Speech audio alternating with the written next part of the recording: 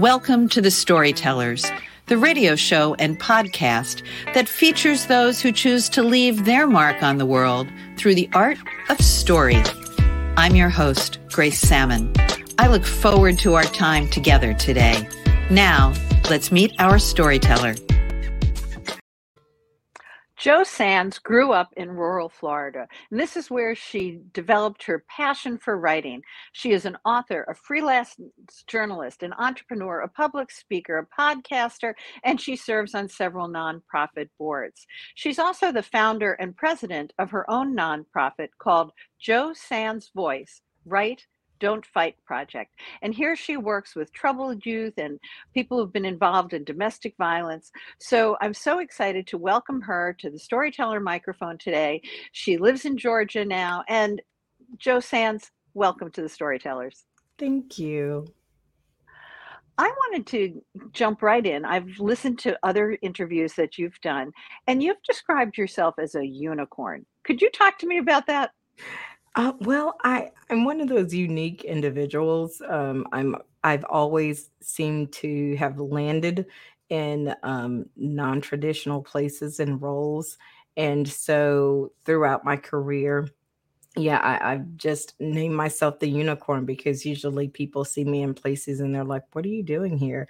From being in the oil fields in West Texas to managing guys up in North Dakota, and then writing, um, podcasting, amongst all of that. My business clients, had no idea about my creative side, and my creatives had no idea about my business side. So I am quite the unicorn. Yes, ma'am.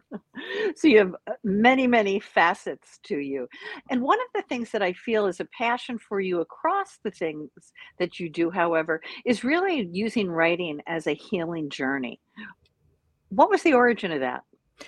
So after the pandemic, or let me just back up. During the pandemic, I think it was a time for everyone to just be still, and for me, it was a time for my brain to just be on pause and quiet mode. And I really started doing some deep reflection, which I think a lot of us did. And I one of the things that I found in common in my period of being still and being quiet was that there was a common denominator of all of my different life experiences. And that was I had either written some type of poem or short story or piece of what was going on during my life at the time. And so I thought, wow, and it was so therapeutic. You go back and you read through those experiences, and you're like, wow, during the time that you're writing these pieces, you don't know what's going to happen on the other side. You don't know what's across the bridge. And so as I sat and I was going through all of my notes and notebooks and journals, I was like, this is pretty incredible. This is pretty amazing. And look at me, I made it. I made it. I'm here.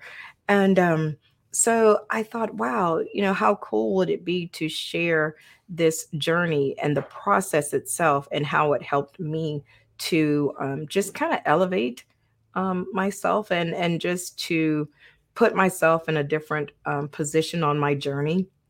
And that's where the book came about, the collection of poems. I was like, you know what? If not now, then when?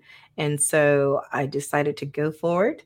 Um, Published a book, my first one, and my little chapbook, and I'm just so excited about it.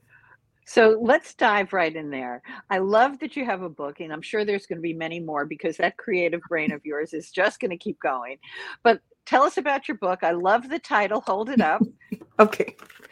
So the title is called Emotionally Constipated, and my friends tease me a lot. It's a saying that I often use, and people just thought it was really funny because, like I said, as women, we're multitaskers by nature, and so a lot of times we don't have time to feel or think or just wear your heart on your sleeves, because there's so much life is still going on no matter what's going on in your life, whether you're sad or happy.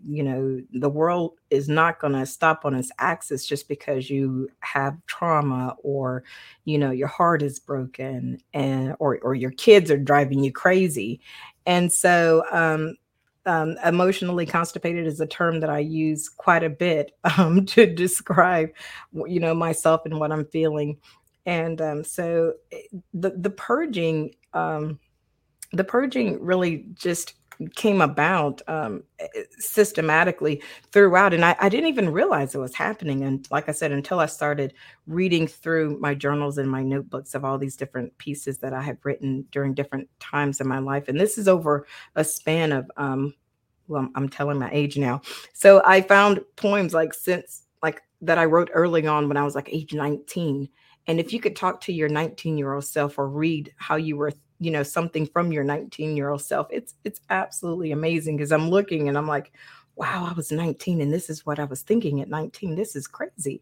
What was I thinking? Oh my goodness. So, now that I'm 48, it's like um the growth, just the growth and the journey, the woman I am now versus the wide-eyed 19-year-old, naive and thinking everything is blue skies and rainbows.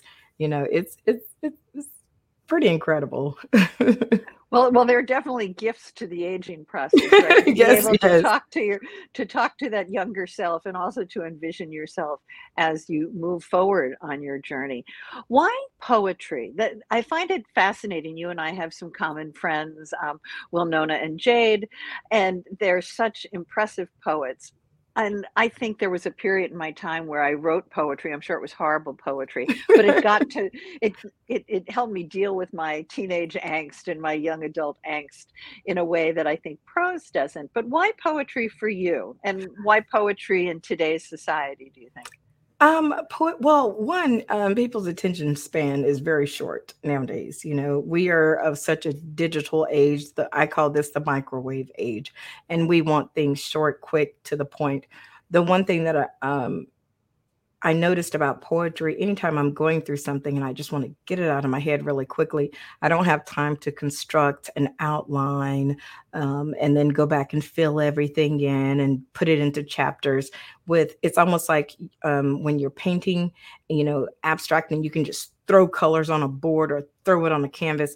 That's how poetry is for me. I can just take what I'm feeling and what I'm thinking and just throw it on a piece of paper really quickly. And then it's just like, boom, you see the results. And that's why. And I can go ahead and get the thoughts out relatively quickly. And the beauty of poetry is you don't have to have any type of specific framework. It's pretty much, like I the beauty is in the eye of the beholder. And some poems are like that. You can just put them out there, and it doesn't have to be constructed in a certain way. Or yeah, of course, you want rhythmic timing depending on what you're writing. Sometimes there is no rhythm and there is no rhyme. It's just, this is how I'm feeling. Let me get it out. Let me put it out. It doesn't matter how dirty it is, or how clean, or if my I mean, of course, when you go back and put it in a book, you want to edit and make sure your spellings are correct and your abbreviations and all that good stuff. But when you're initially putting those feelings on paper, um, the raw emotion comes out when you can just go ahead and get it out while you're processing. And then you can go back and read. And for me, it just kind of guides me through the process of what I'm going through at the time. Do you then do, say, a first draft and then rework it? Or what is that process like You, versus, when I write, I think it's a final draft, but it's never a final draft. We just keep rewriting. What is usually, that process? usually my process is whatever is in my head, I go ahead and put it on paper.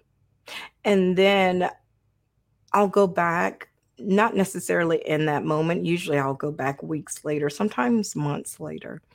And then I'll go back and rework for any type of, rhythmic errors, or any type of spelling corrections or anything like that, and to see if what my thought is really coming across, if it's really coming across to the reader, which is mainly myself.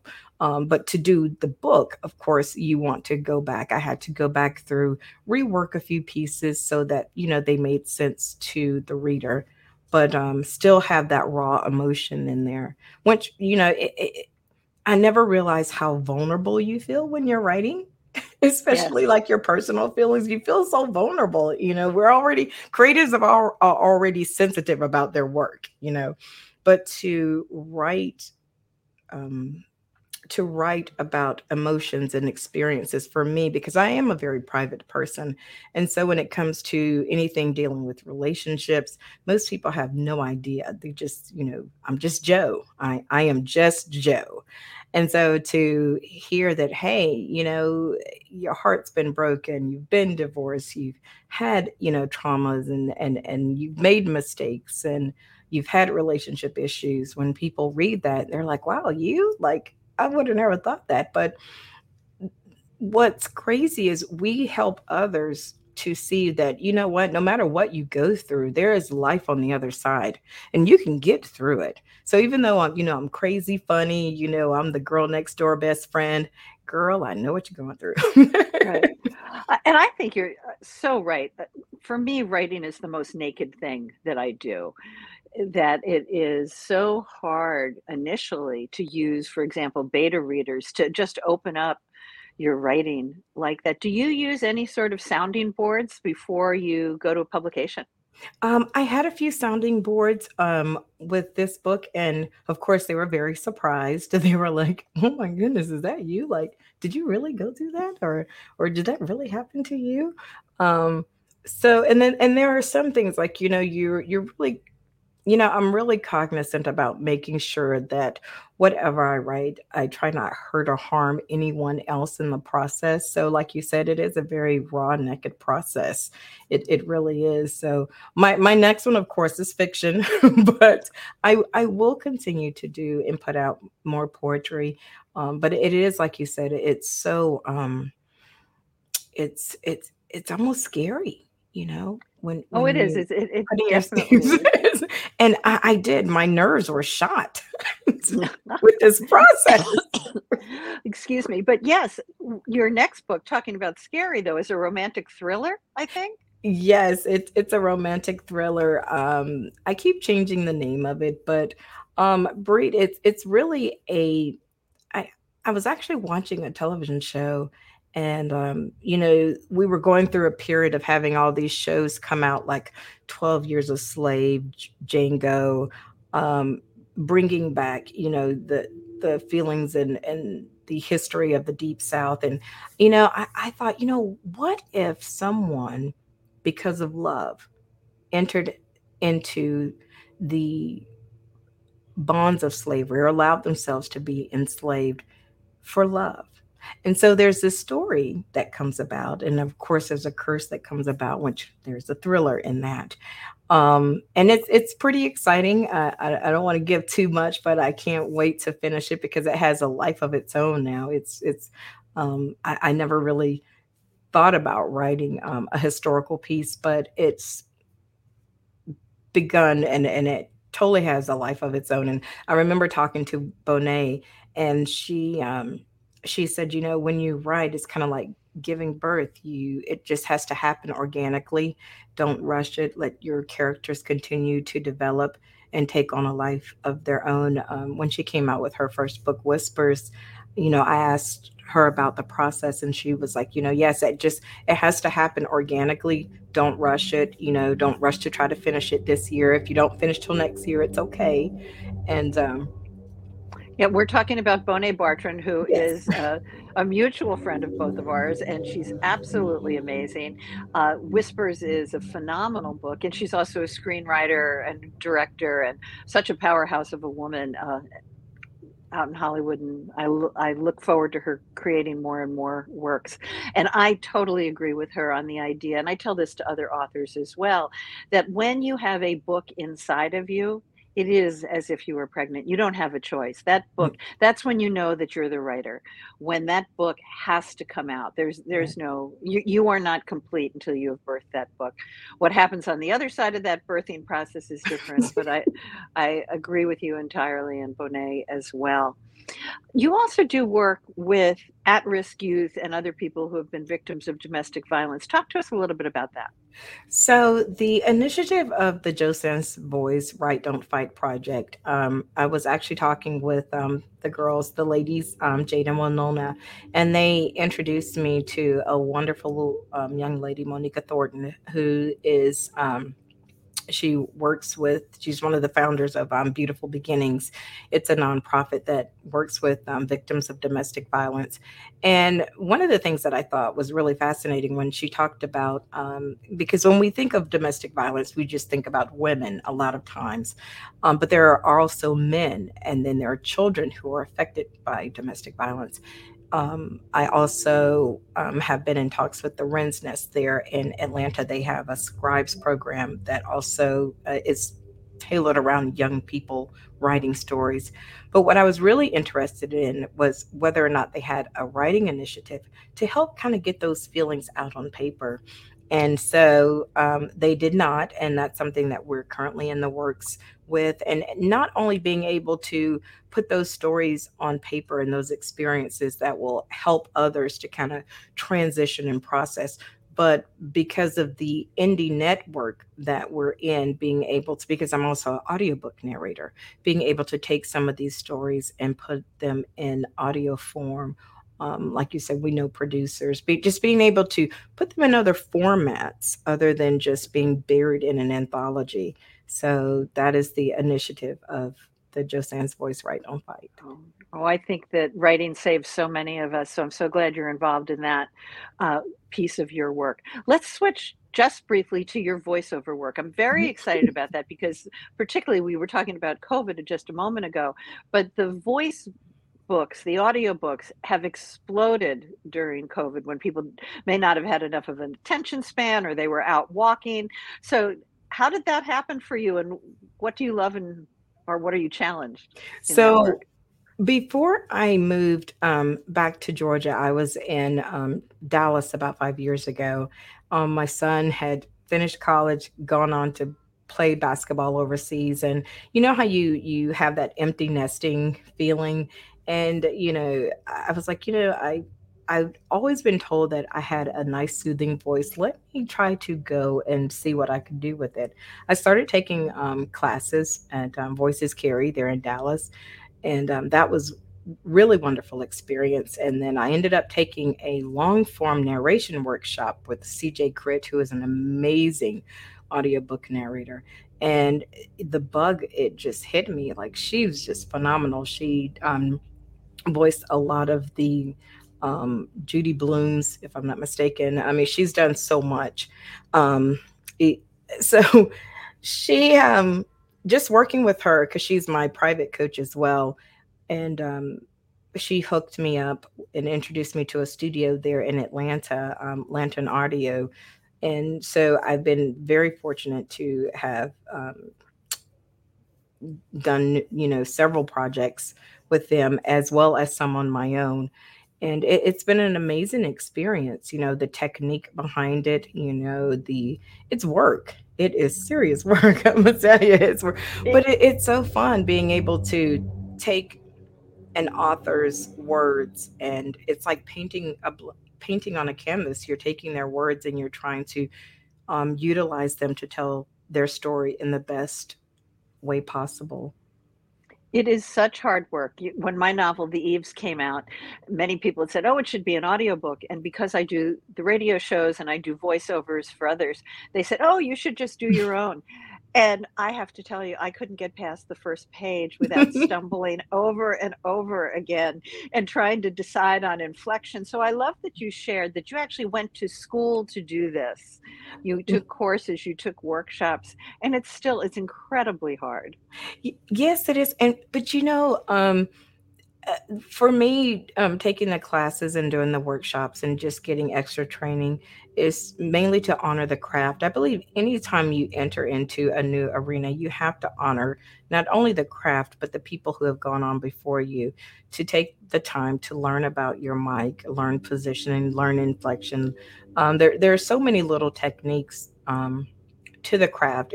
We'll never know it all, but it was eye opening for me because there were certain comfort zones and comfort levels that I had to get out of, because you are voice acting, and being able to execute and do it in such a way that you bring the best performance possible. And it's funny you mentioned that, because one of the themes, the underlying themes that I hear, is if you write a book, you should not narrate your own book. You should get someone else to do Right.